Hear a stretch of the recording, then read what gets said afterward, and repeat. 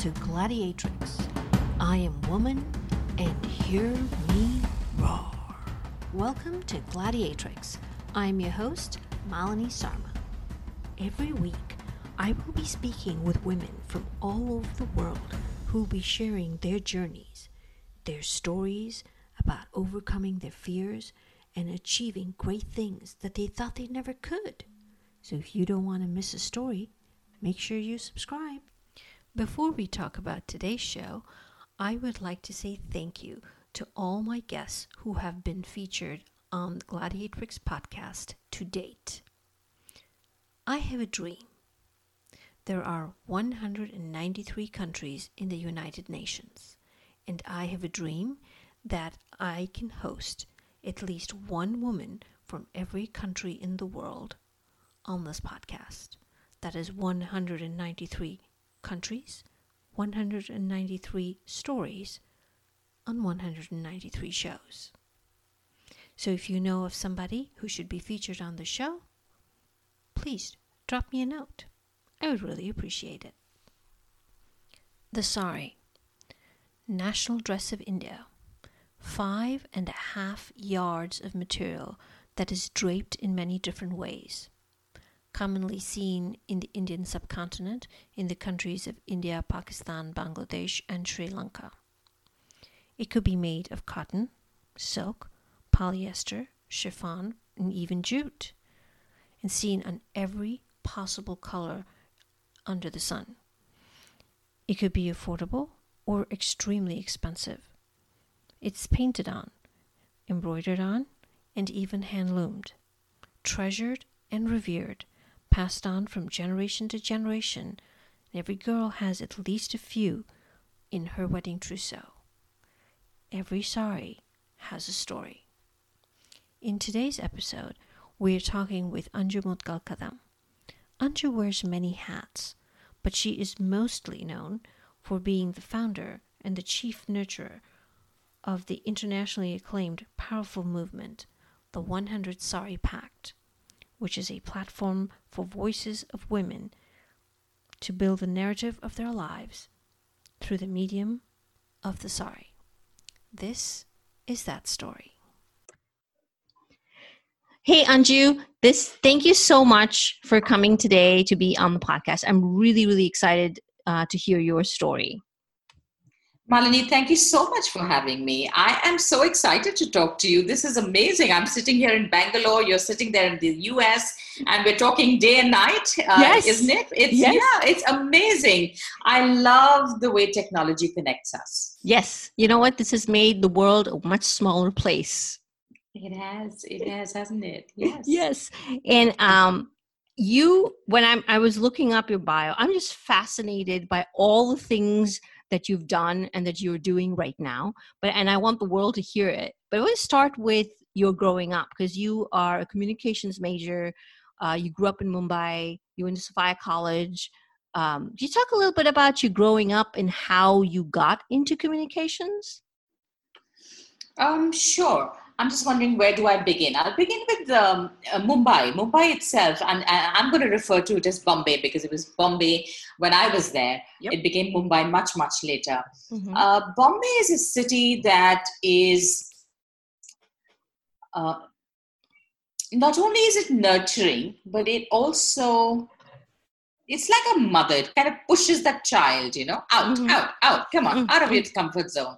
I really feel that Bombay has a life of its own and is a living being. I think the city is a living being, and it defines you in a sense. And I say this often, that my years of growing up and then studying in Mumbai and then working in Mumbai have actually defined who I am today, Malini. Mm-hmm. I may have been a different person had I grown up somewhere else. I agree. I'm fully cognizant of this. And my husband and I talk about this, that when our kids grow up, we hope, who knows where they'll go. One is in London right now in college and one is here at home.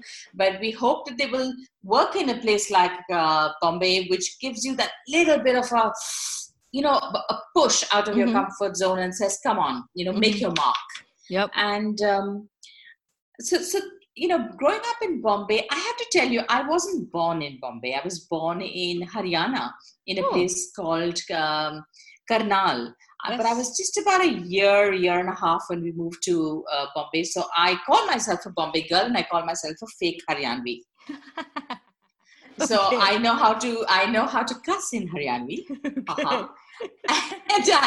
And even now, I think as I grow up, I kind of fall back on the slang sometimes that I've heard my uncles and aunts kind of talk in, or in Hindi there's a beautiful word, in Urdu there's a beautiful word called lehza. The tone, the nuance of a language. Yes. And I think I fall back on that sometimes as I grow older. But I'm a Bombay girl. I'm a complete Bombay girl. I grew up. I mean, that's my home. Away from home today, I now have made so many homes in so many cities, in so many suburbs. But Bombay will remain my first home for sure. So was communications part of, how did you get into that? Was it like, you were just a natural and your parents like, this would be perfect for you, or you just kind of fell into it and you just it just worked out? So I'm going to try and answer this question as honestly as I possibly can. My parents separated when I was 13.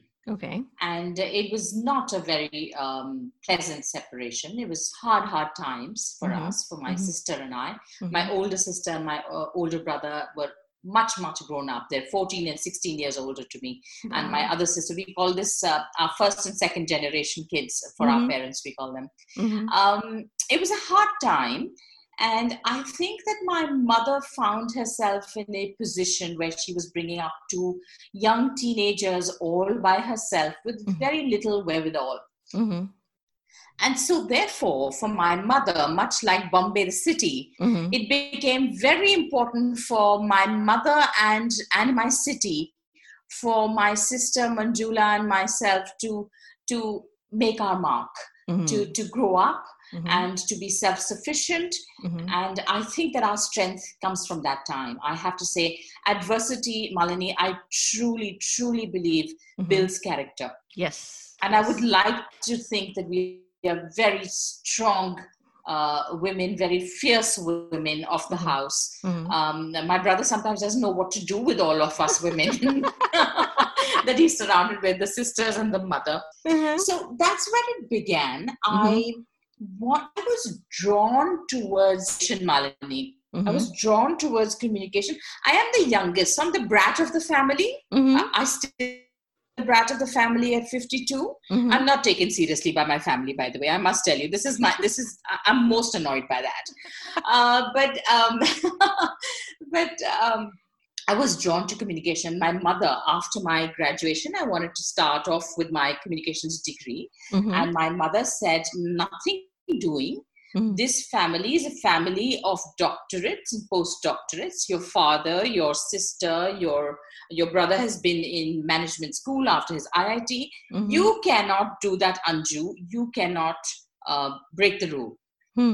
You have to at least get your master's. Wow. So off I went to Bombay University and got my master's in economics and international trade and econometrics. And then I said, okay, now I'm done. Here's the degree. Now can I go back to what I really like to do? So, when I look back at it, oh my gosh, I did 2 years kind of very hard work. It was not easy. The subjects that I chose, I made it more difficult for myself. But learning never goes to waste, right? That's true. It's in me. I'm an economist too, including everything else that's in the mix that I am. So then I came back to communications, and I had always seen this particular course offered in the twin college of where I went. I went to an all-girls school, all-girls college, and this was in fact in the polytechnic of the college that was sort of affiliated with ours. Okay. And it had a course called Social Communications Media. It fascinated me. It had radio, it had television, it had PR, it had advertising, it had ethics of journalism, all things that I was drawn to. I remember as a little child, I grew up, as I'm sure you remember this too, I grew up with radio. Yep. As a child, in India, there used to be this very prolific program called Inspector Eagle, which was this, the storytelling with all the sound effects, SFX and stuff about this inspector that solved all of the I don't know, murders, thrilling, whatever, the plots.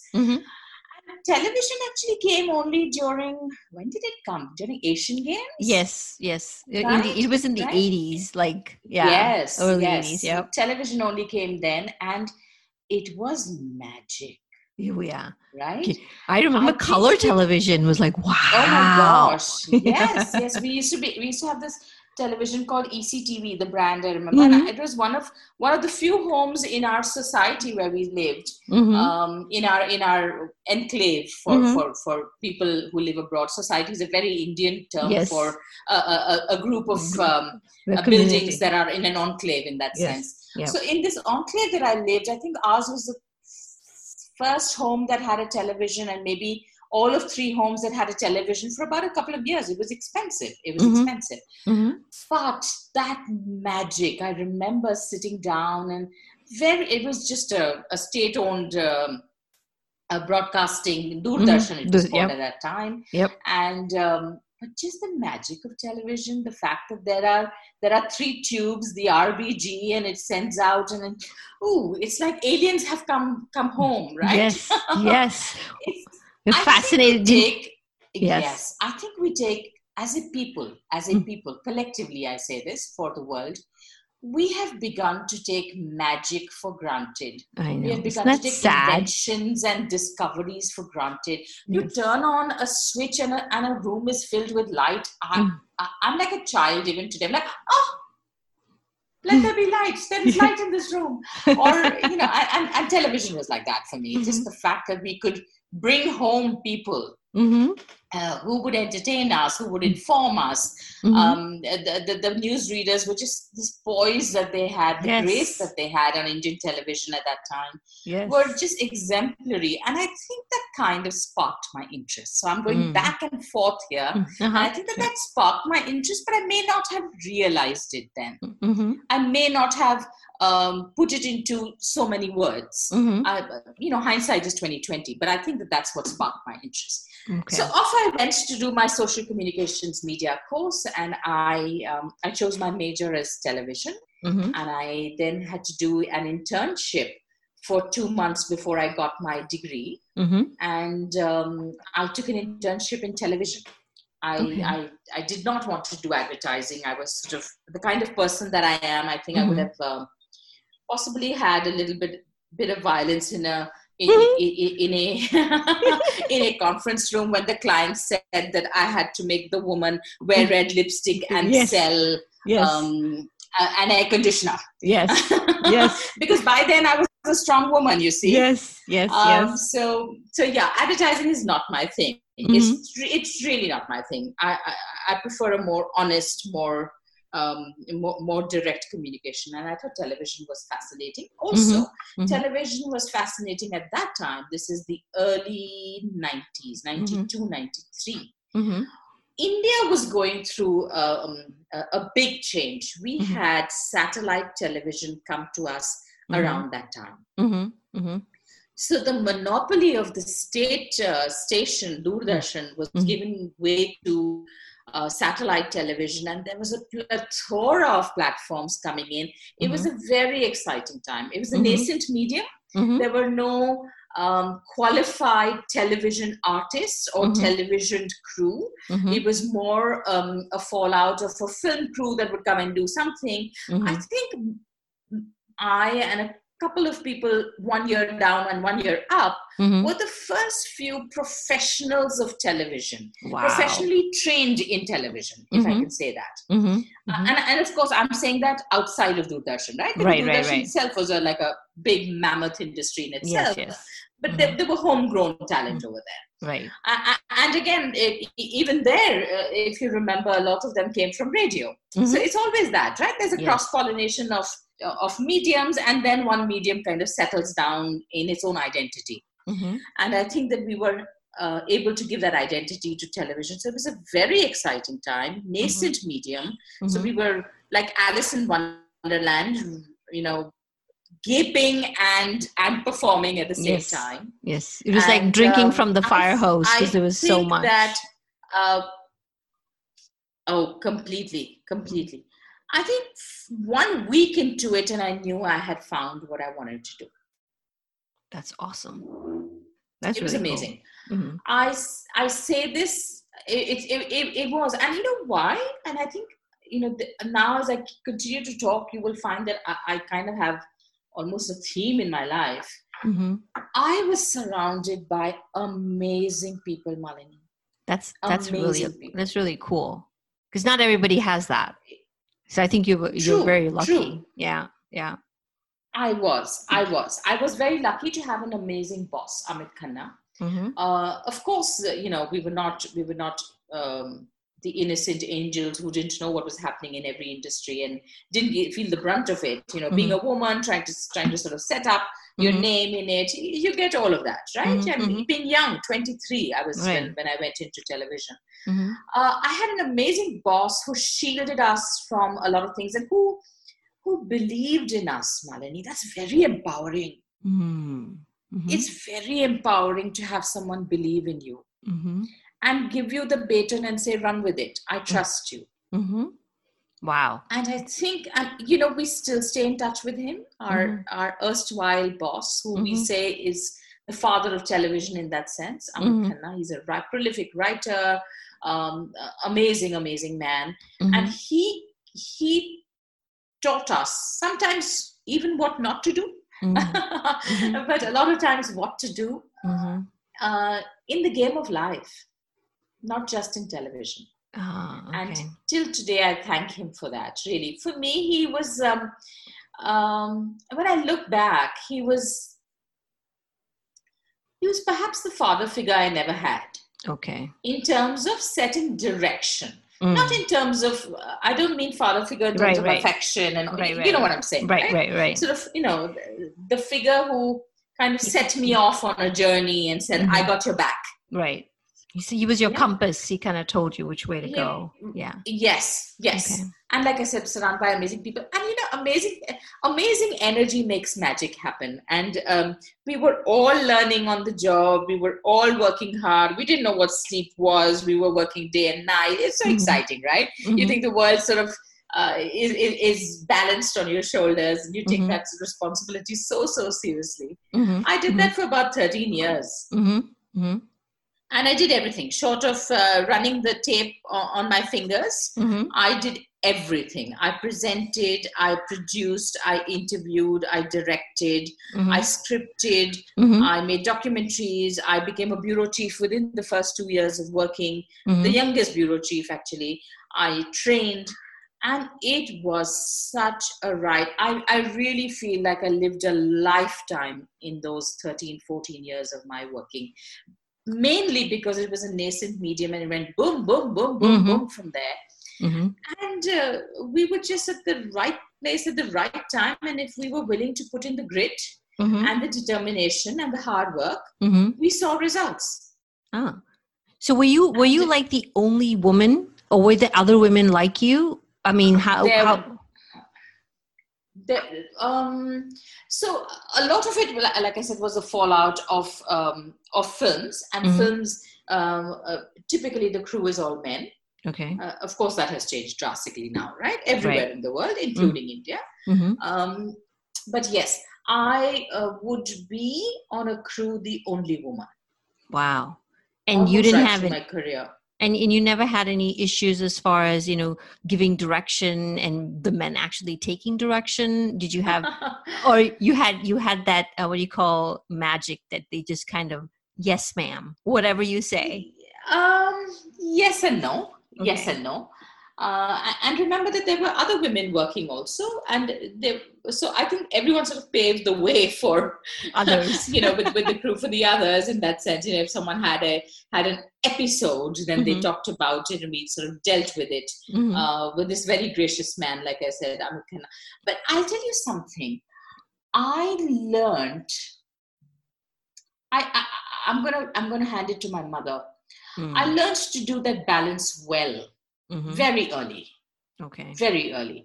If I am a people person, it's of course everything, all my apperceptive background, but it's definitely what my mother has taught me: how to do things graciously, how to back off, how to give in. I'm a yoga teacher now, and I always say, when I ask people, what kind of tree are you? And they say, as mighty as the oak. And I always say, I'm a bamboo. I'll bend, but I won't break. Yes. So I learned to negotiate. I learned the art of negotiation in what I wanted to be, in what I wanted to do, and carrying these people along. I remember that they would call me the disciplinarian, really. And I was just 23 or 24 by this time. And I was like, I was working with men who were 40 and 45 and, the cameramen or whatever.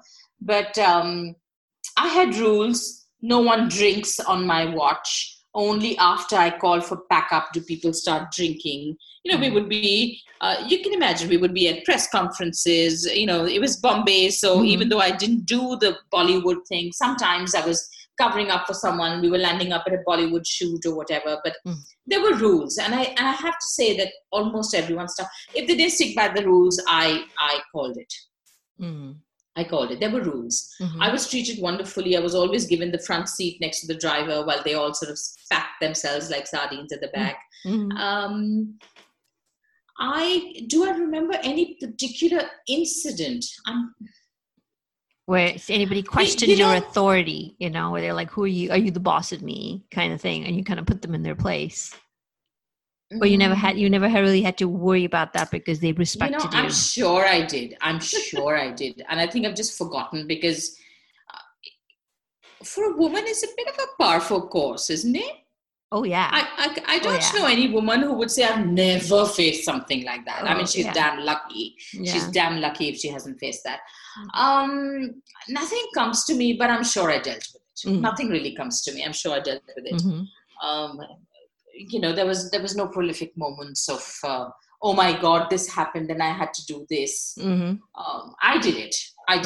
I'm a strong woman. I can deal with it. I don't make a big fuss out of things. Okay. And I think that's a trait of most strong women, is like, they're like, what, we'll just deal with it. It's easier for me to do it than to ask somebody else. Yeah. But I was, as I went along, I in fact hired many, many women into the fold, and now they're heading channels in India, and I'm so proud of them, really. That's awesome.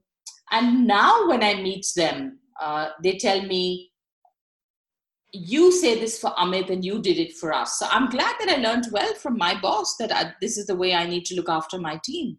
And they've all sort of gone out and done amazing things, all strong women. Yes, we've all faced the I'm not listening to you. See, the thing is,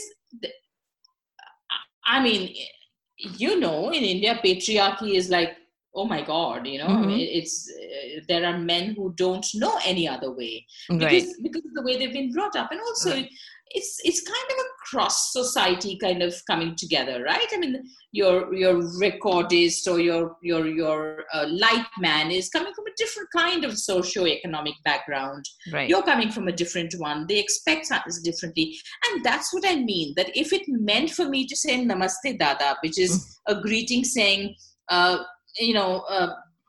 good morning, brother. Dada is brother in Hindi. Then I would do it because it was okay. It was okay. I didn't have to make them say good morning, ma'am, to me. Right. That I was never on that trip. Okay. It was okay. Yeah. So you were in that industry for more than 20 years, and then you pivoted from working, for a company to starting your own. How did that come about? Was that, was it a life moment that you made say, okay, now it's time for me to move? Or was it something that you're like, okay, now, there are enough people there that can handle it. Now I need to go off on my own. How did that, what was the seed that kind of started? So it was a life decision, I would say. My husband and I were married by that time for about 3.5 years, I think. And I knew that I wanted to have children. Okay. I knew that. I knew that I wanted to have children. I was pushing 30 by that time, 30, 31, I think. and he had actually pivoted in his work and decided to chase the IT sector as a goal. Mm-hmm. And then he decided to move to Bangalore. And at that time, Malini, I must confess, I was on a bit of a burnout Mm-hmm. in television. It's very demanding. Yes. And I had some very demanding times. I covered the whole Harshad Mehta scam, the whole bank scam. I used to go into jail to do his interviews. Mm-hmm.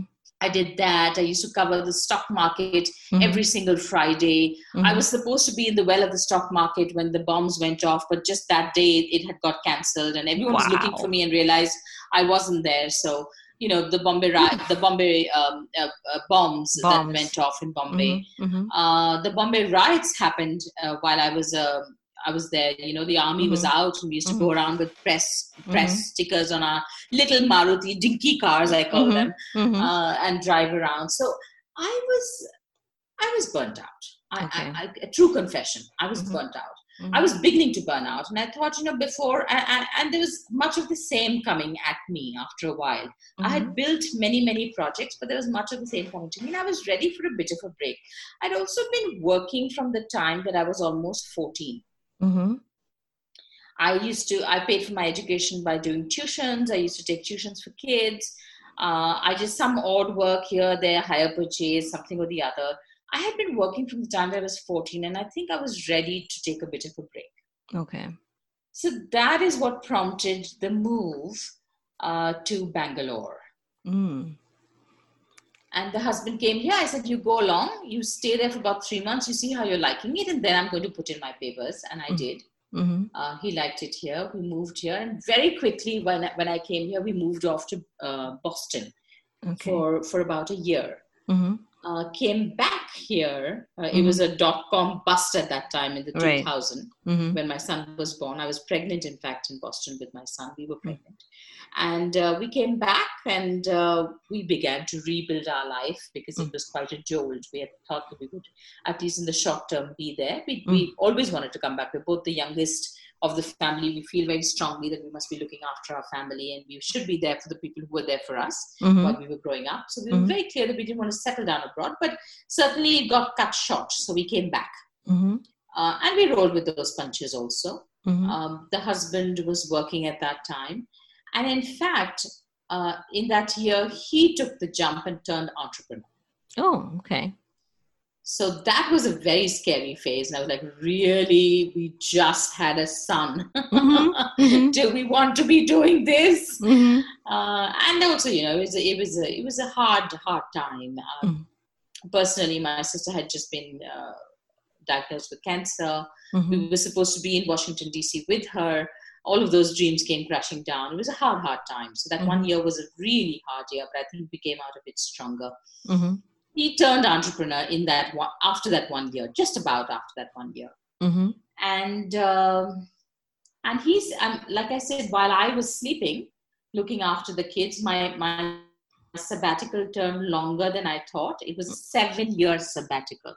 Okay. 7 long years. I had 2 kids. And I would sort of dabble in this and that. But, you know, I was so happy being the homemaker. And it was not something I had ever done before. Right. Ever. And I enjoyed myself until I started climbing the walls and said, now I need to chop, get back. Once the kids were old enough, I decided to. So I went back and I studied, Malini. I went back to the IIMB, the management school here, and I got I got my certificate in women entrepreneurship. Oh, nice. Okay. Yeah.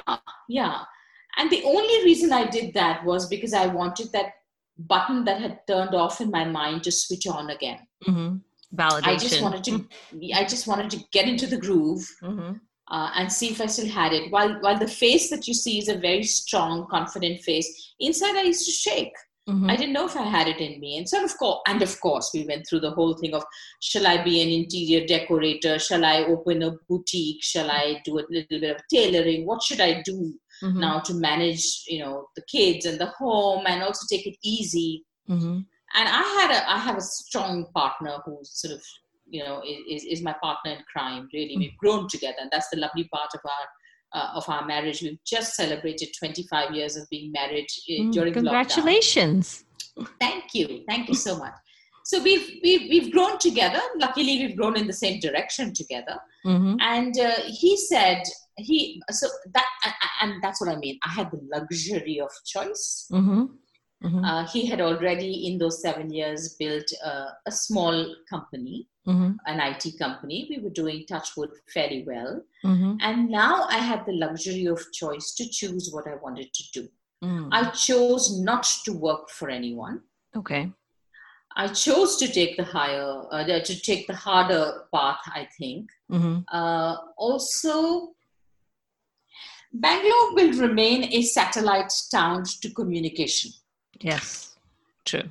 Delhi and Bombay, by sheer virtue of being political, entertainment, and financial capitals of the country, right, lend themselves to newsworthiness. Yes.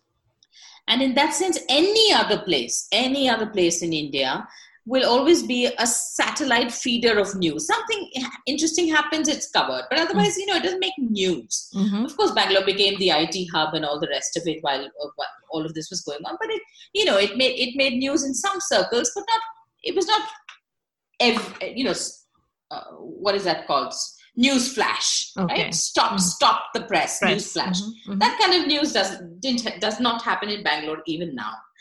So I was I did look, Malini. I did look. Even before I had my babies for that year, I thought, let me take on a job here and see what they have to offer. They didn't have much to offer. And I was actually caught in a catch-22 situation. I would say, hey, I'll do anything you want me to do. And they would look at my resume and say, if her resume reads this, why does she want to do anything at all? Right. Then that means there's something wrong. Yeah. Yeah. And I never got anything that my resume would have warranted because the game was not big enough in Bangalore.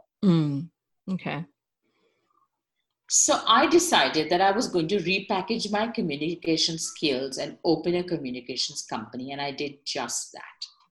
Awesome. And that's what you've been doing all this time. And that is what I have been doing all this time. I've, of course, added all kinds of roles as I went along. But yes, that is what I do. I have built very quietly. I'm not a known figure in communications in Bangalore. Okay. I'm not. Okay. I think that is, one can very easily scale up very quickly. But this is the luxury that I afforded myself. I can say no to work. And so therefore the responsibility of doing good work lies squarely on my shoulders. Okay. So I gave myself that. It's my thing. I will do good work. Of course, in the beginning I did all kinds of work, but I would not take on projects like advertising. Anju, will you do advertising? I'm like, no, I will not. I won't make an advertising film.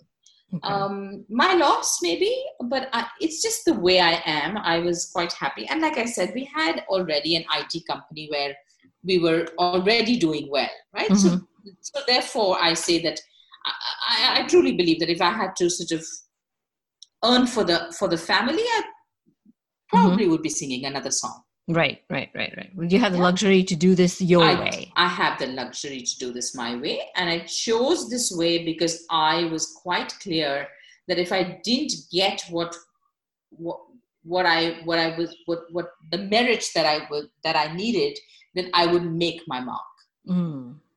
Right. So at about 37, 38, I learned the digital world. My world was analog, Malini. My world was all analog. So I learned the digital way. I used to Google in my little room that I had when I was working. In fact, even before I went into office, I remember the day my daughter went into nursery, that day I moved into an office.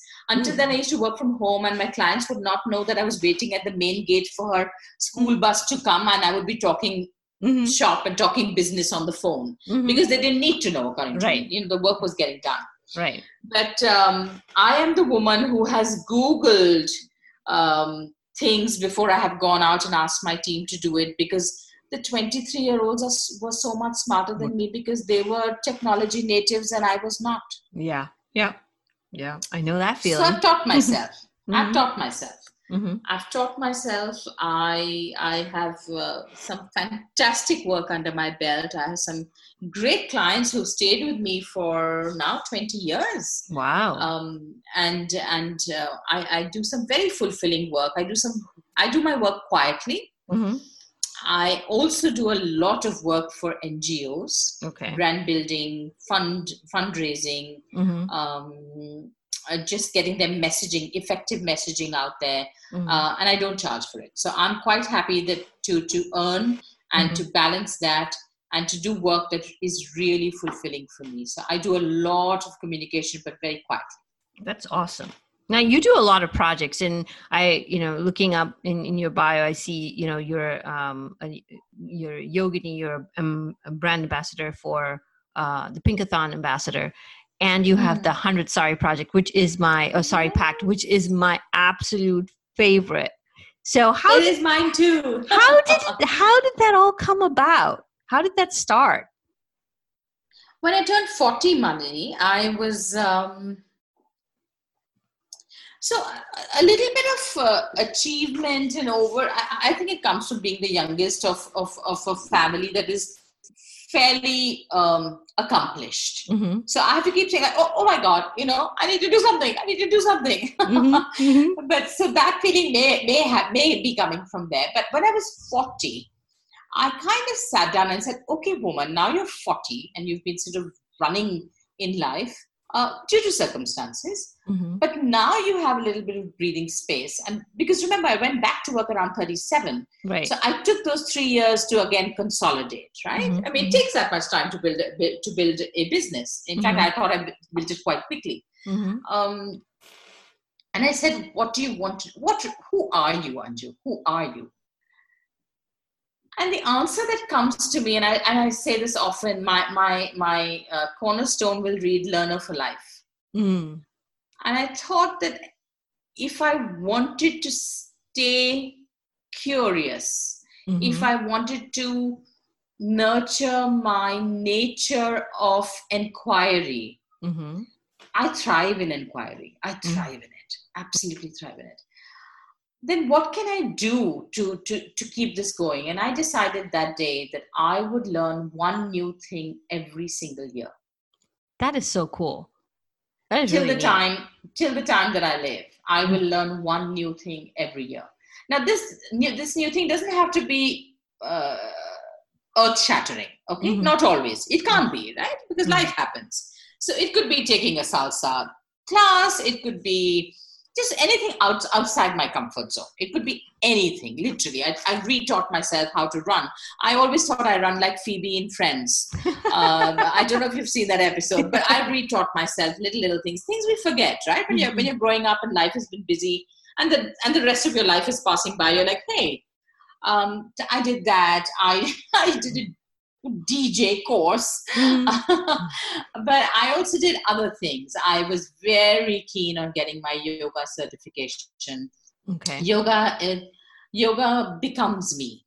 Okay. I am my best version on the mat. I like myself on the mat. I like who I am on the mat. So I always wanted to do that. It was just a thing that I needed. And I also thought that to immerse in yoga at all, you have to do a teacher training course because there is no other way to immerse in yoga. You go to a class and you come back. But so I did that. Pinkathon came to me. I knew Milind for a while from my television days, actually, as much as you can know a celebrity. But I discovered him in this new avatar of empowering women, and it's something that's so close to my heart. And now that you know my life story, you know that women being strong and women being empowered and women having a voice is very important to me. So I sort of just rolled my sleeves and dug into that. I've helped build that brand, very, very, very, very prolific brand now in India. And it's India's only women run. So we have, every city has about 10,000 women running on the day that we run. And that's amazing. The stories are amazing of women suddenly realizing that self-care and self-worth are so deeply interlinked, right, Malini? Mm-hmm. We women tend to shortchange ourselves, don't we? Oh yeah. Yeah. Totally. Absolutely. Yeah, and somehow, and this you will understand. You've been abroad for very long, but I think every woman anywhere in the world will understand that self-care is sometimes looked at being selfish. Yes. How Here can you do too. this? Here too. Everywhere, It doesn't matter everywhere, where. right? Yes, It very doesn't much matter. so. Mm-hmm. Yeah. So just having the gumption to say, even if it is to look after you better, that I have to look after myself, even if that's the reason. And a lot of times for women, that's the reason, that's where they begin, until it sort of kicks in, and that physical health, physical well-being translates to a mental push and trigger. That's very, very, I mean, it's cathartic, right? Mm-hmm. When you see that change happen, it's amazing. So yes, Pinkathon, and then the 100 Sari Pact. The 100 Sari Pact, in all humility, I must say, has been my greatest riches. I count in my greatest riches after my children being born. Mm-hmm. I really do. It has had that deep an impact on my life, on me, changed me really. It's been 5 years since the 100 Sari Pact. It started as an idea, like all good things start. Mm-hmm. I never sat in my home and said, I shall do this. Mm-hmm. I shall unite the women. Nothing. No, I have to be very honest about it. Nothing like that. Mm-hmm. I said, I'm going to wear my saris, and because I'm a storyteller, I'm going to tell the stories of my saris and join in, ladies. Mm-hmm. Literally, that was my first post. Literally. Mm-hmm.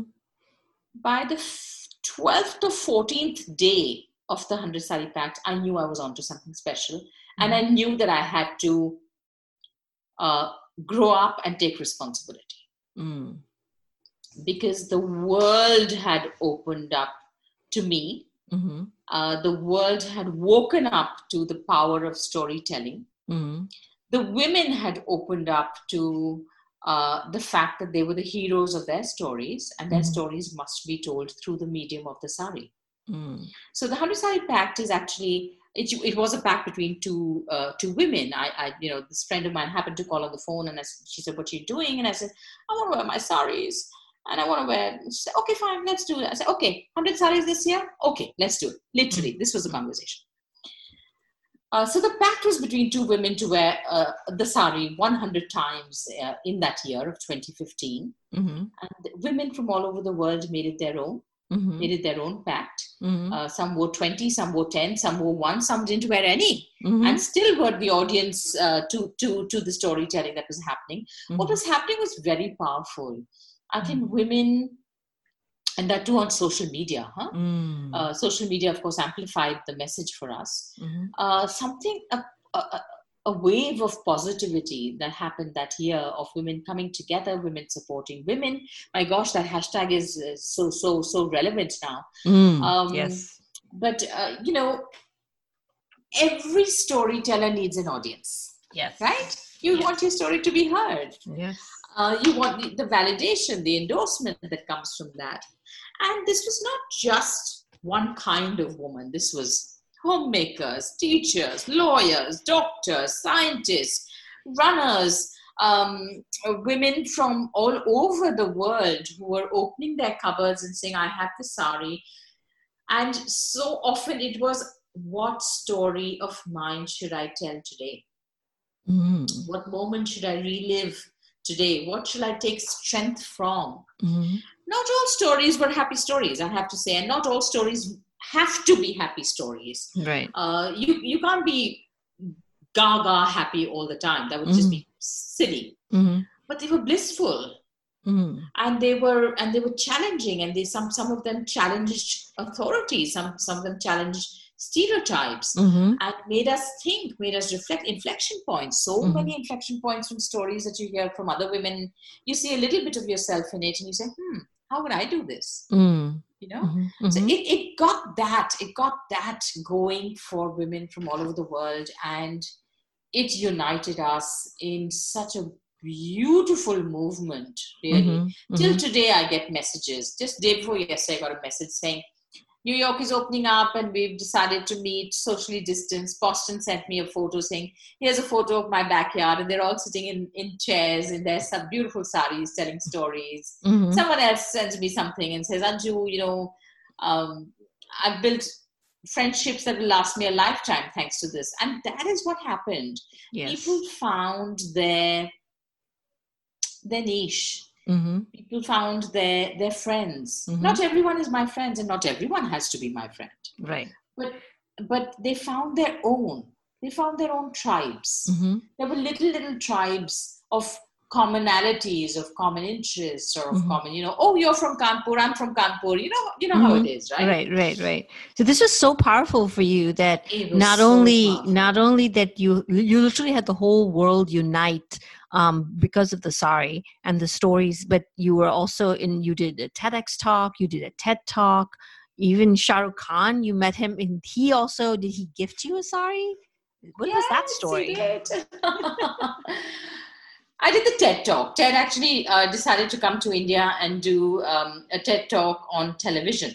It is called TED Talk Nahi Soch. They've done it once in Canada and now in India. So I just got this call in May, I remember, of 2017 saying, we're calling from TED and I'm a researcher. And I kept saying, yeah, okay, Sahil. I remember Sahil, he's a friend now. I said, yeah, okay, Sahil. I really thought he was calling me for some connection in Bangalore, because I am that person. I am a connector of people in that sense, Okay. Two friends will meet and I'd say, okay, she does this, you do this, see if you can find a synergy, go away, be kind to each other, you're both my friends. I kind of tend to connect people many times. I find people reach out to me for that. And I thought this was a cold call for that. And he said, let's talk about the 100 sari pack. I said, And so we spoke. I had a beautiful time writing the script, distilling my thought. It was also great to gain perspective from a distance. In that year, it was relentless. You can imagine, right? Beautiful, but relentless. It had given me a little bit of time to just sit down and watch and absorb what had happened in that year, and learn from it. And I put all of that into my TED talk. And then we were told, of course, closer to the shooting that was happening in Bombay, that Mr. Shah Rukh Khan would be presenting it. And we were like, all right, fine. He's going to go do his thing. We're going to do our thing. They're going to sort of stitch it together. All right, fine, great. Until 2 days before the shooting, and we got all invited in 3 days before the shooting. We had to do our practice and, stage and all the rest. And we were told, Mr. Khan is actually going to be talking to you after your talk. And we were like, and what are the questions? He said, no, we don't know. He's decided that he wants to talk to all of the people telling stories about what he hears. He wants to take it extempore. We're like, oh my God, all right, fine. Not enough stress, lay it on. I finished my talk. I had my mother in the audience. I had my daughter, my son, and my husband in the audience. My niece. It was so lovely. And some of the sari packers were in the audience also. Some of them from Bombay. It was beautiful. I really, it was a perfect day. It was a perfect day. It all came out well. I delivered well, I thought. And then this man comes up and starts talking about his mother and his sari story. And it was so nice that he showed us all. And it actually showed me the power of the 100 sari pact. It makes people tell their stories. So many men have told me their sari stories. Men are not strangers to the sari, right? No, Certainly not in the Indian diaspora. No. Yeah, so he gave us a glimpse of a little boy missing his mum, really. And he said, I have something for you. And I was like, oh, okay. I don't know if you've seen the TED Talk, but I look very confused when he says that.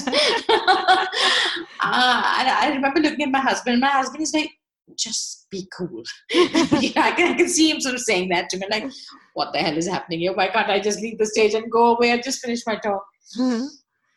And he came up with this gift and gave it to me. And as I was walking away, I was like, all right, fine, Star TV. You've got that moment.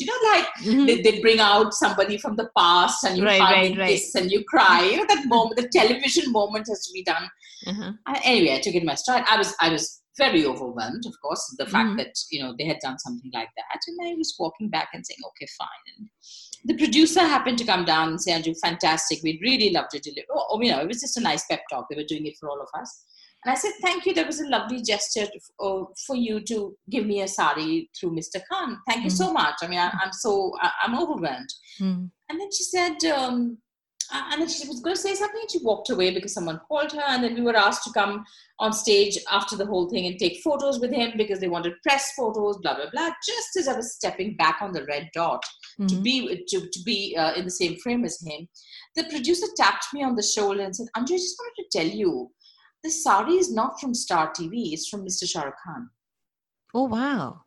And I was like, okay, now you can clean me off the floor. And they said, okay, now go take your photos. So I didn't know what to do, Malini. It was quite the moment. I walked up on the red dot and I said, Shah Rukh, I mean, it seems like the sari is from you. I don't know what to say, but thank you. And he said, aapne maa ki yaad dila di. Which translates to, you reminded me about my mother, about all about my mum, and his mother wore the sari all the time. So this was his mother's sari. So this was his mother's sari? No. Okay. No. It was a new sari. It was a new sari. Okay. No. I would love to have his mother's sari, but no. Okay. All right. No. But I just that was such a thoughtful gesture, though. That was so nice. It? Yes. Isn't it? So apparently, when the team had gone to him to sort of run him through the episodes, and they talked about the 100 Sari Pact, and he said, "Can I bring this lady a gift?" And they were like, "Yeah, you're Shah Rukh Khan. You can do what you want. We'll arrange for the sari. So if you want to give her the sari," he said, "No, I'll do it." Wow. And I think the day a day before we were shooting, they had gone to him and said, "Sir, you wanted to give her a sari, we'll arrange for it, And he said, "No, it's all done."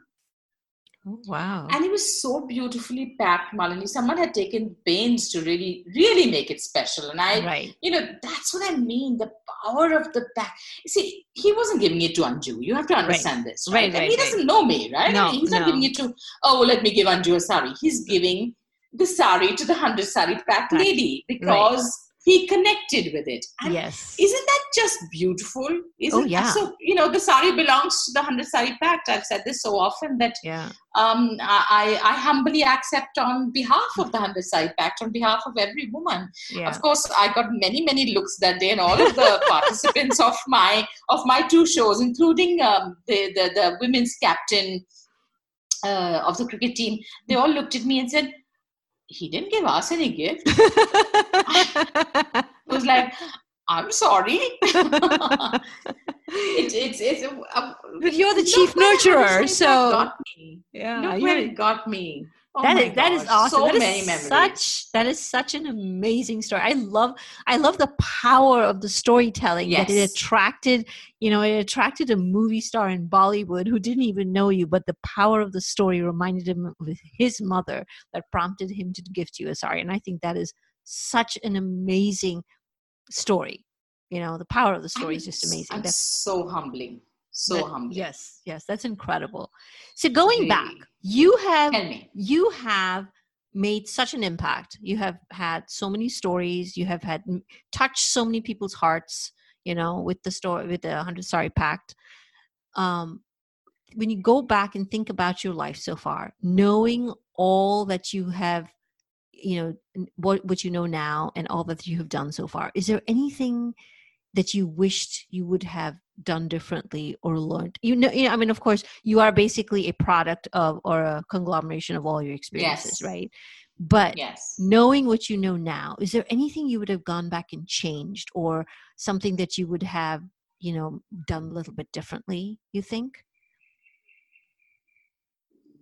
Any skill or anything that you would have said? So I think up up until my mid-20s, late 20s, Balani, I was just hitting the ground running. It was survival.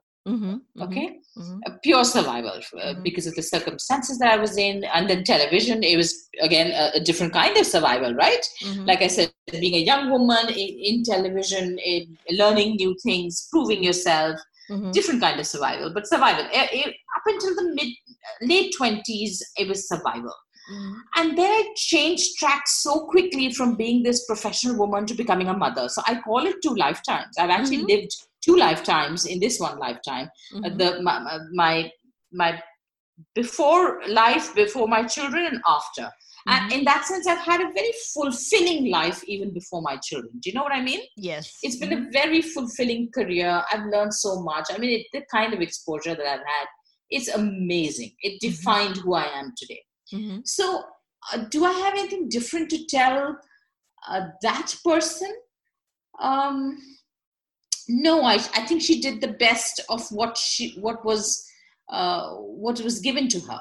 And I think that she did well. In fact, sometimes I look back and say, wow, how did I survive that? You know, so I think it's just, fight or flight mode, right? They say. Right. And I was in full fight mode, I think, in making as gracefully as I could. I'm sure I made mistakes. I'm very certain of that. But as gracefully as I could, I was making a place for myself under the sun. That's awesome. After that, I also mentor youngsters in their work life. I'm also a mentor for women, mainly women. I like mentoring women because there's so many things that I think I can share with them, but also men. And women for sure in a second innings, coming back in a second innings. The one thing that I tell them, the one thing that I would change if I could, though I hope that my kids remember when they grow up, I would not have taken that longer break. Okay. I would not have taken that longer break. I say this to my daughter often. She's just 16, but I often tell her that she must, if she wants to work, don't let anything come in the middle of that. I feel like I have to work very hard to come back and prove myself more to myself, Malini, than to the world. Because so much changed when I came back. Oh, yes. In 7 years, the world had changed. People were talking, they were talking in English, but it was a different language. I didn't know, I didn't understand things. And I'm a very intelligent woman. So I immediately took to mentoring because I can only imagine what other women who may not be as strong go through when they're coming back into a second innings. I can only imagine. And therefore, I'm a big champion of mentorship. So would I change something? I would probably not have taken such a long break from work. Okay. So now you said you have I say this only because I'm a working woman. Yes. I'm not saying this for a homemaker who chooses to be a homemaker. That's perfectly okay. Right. I'm saying this for someone who I revel in being a working woman. I revel at my work. I enjoy my work. So you said your daughter is 16 now, yes, and she looks up to you. She's either with rolling her eyes or with absolute awe. Either way, depending on the mood, I'm sure. But what would you tell your daughter? What are some of the lessons that you've learned that you want your daughter to know so that she wouldn't have to think about it too much because she knows it will work? What are some of the lessons that you would tell her?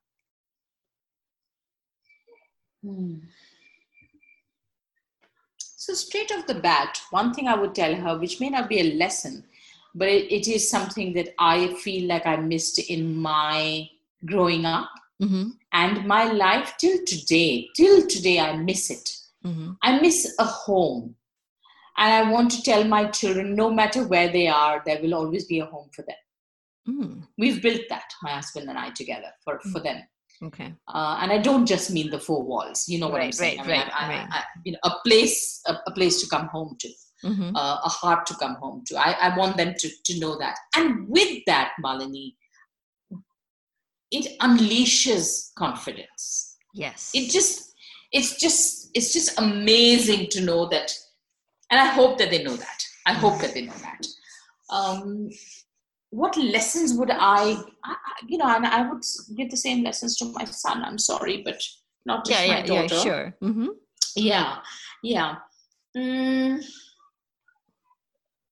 Don't settle. Never settle.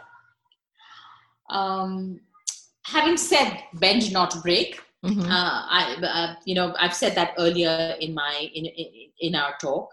But when I say settle, I mean, and I say this very often, even in my mentoring, I think everyone, especially the youngsters, need to know their non-negotiables. Not what they can do. They need to know what they will not do. I want them to know very strongly what they will not do.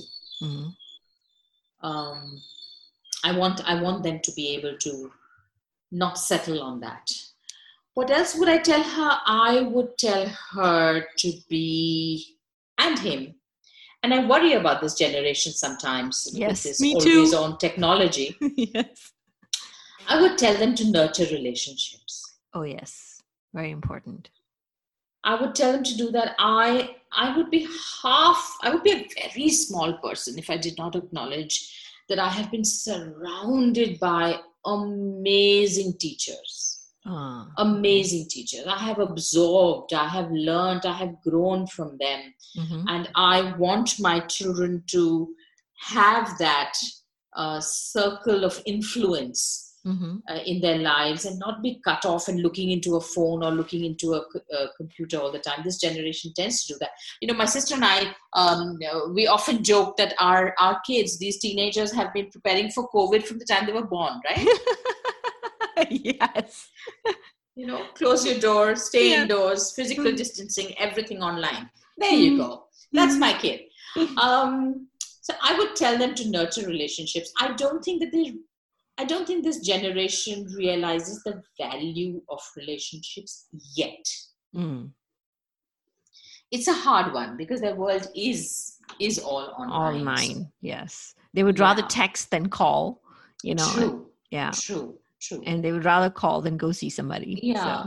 So. And all of us, right? Yeah. I mean, we are a nuclear family. We don't have elders staying with us. Sometimes it's nice to have an elder in the house. They learn differently. The children learn differently. Right. I've seen that with my friends also. I mean, if there's a grandmother or a grandfather or an uncle or something, and in India, people live with family. That. Right. Some of those kids grow up differently. They are more resilient. They are less entitled, more sharing. Yeah, so I want both my children to value relationships. I think that's very important. That's good. And I think that I would leave them with what my mother left me, but in a very different way. And I think that this I have imbibed. They have imbibed from me. I want them to study. I do. And luckily they both want to because it doesn't matter what you want. It only matters what they want. Right. But I think learning really shouldn't ever stop. It shouldn't. I hate the word expert. It means you stop growing. And I hope that they continue to learn. I think it's a fascinating journey of learning. Once you decide that you will be a learner for life. I would like them to do that. That is awesome. And I think that works for everybody. You never really stop learning. There's so much in this world to learn. And it only comes from being open to learning, right? Open. Sure. I mean, and it's not learning from books and learning from this. It's about, learning to negotiate, learning to have a relationship, learning to have a healthy relationship with yourself, all of those learnings, right? So I just want them to be happy. I want them to find they're happy. I think happiness is underrated. Nobody wants to be happy. Everybody wants to be successful. Yes. I don't No? think they realize the difference. Yeah, and it's also they're products of the society we live in, right? Yes, I agree. They've seen their parents work very hard to Right. give them what they have given them. So it's a vicious cycle, right? That Yes. we've all perpetuated in our lives, and now that we are sort of stabilized, one would like them to realize that there's more. There's more. Money doesn't make you happy. No, it doesn't. But it's no, a commodity. Yes, yeah, it's just a byproduct of everything that you do. Absolutely. Yeah, that's all my gyan for my kids. I hope they're going to listen. I hope they're going to listen. I hope so. Thank you. Thank you so much, Anju. This was amazing. I am so glad I got to hear all of this, and I can't wait to hear what other people have to say after hearing your story. So thank you so much for being on the show. Thank you, Malini, for having me. I hope I wasn't all over the place. I hope you make sense of this. Thank you so much. You're very welcome. Thank you for listening. And don't forget to subscribe. And if you love the show, please leave a review. Just remember, you could be one story away from being inspired.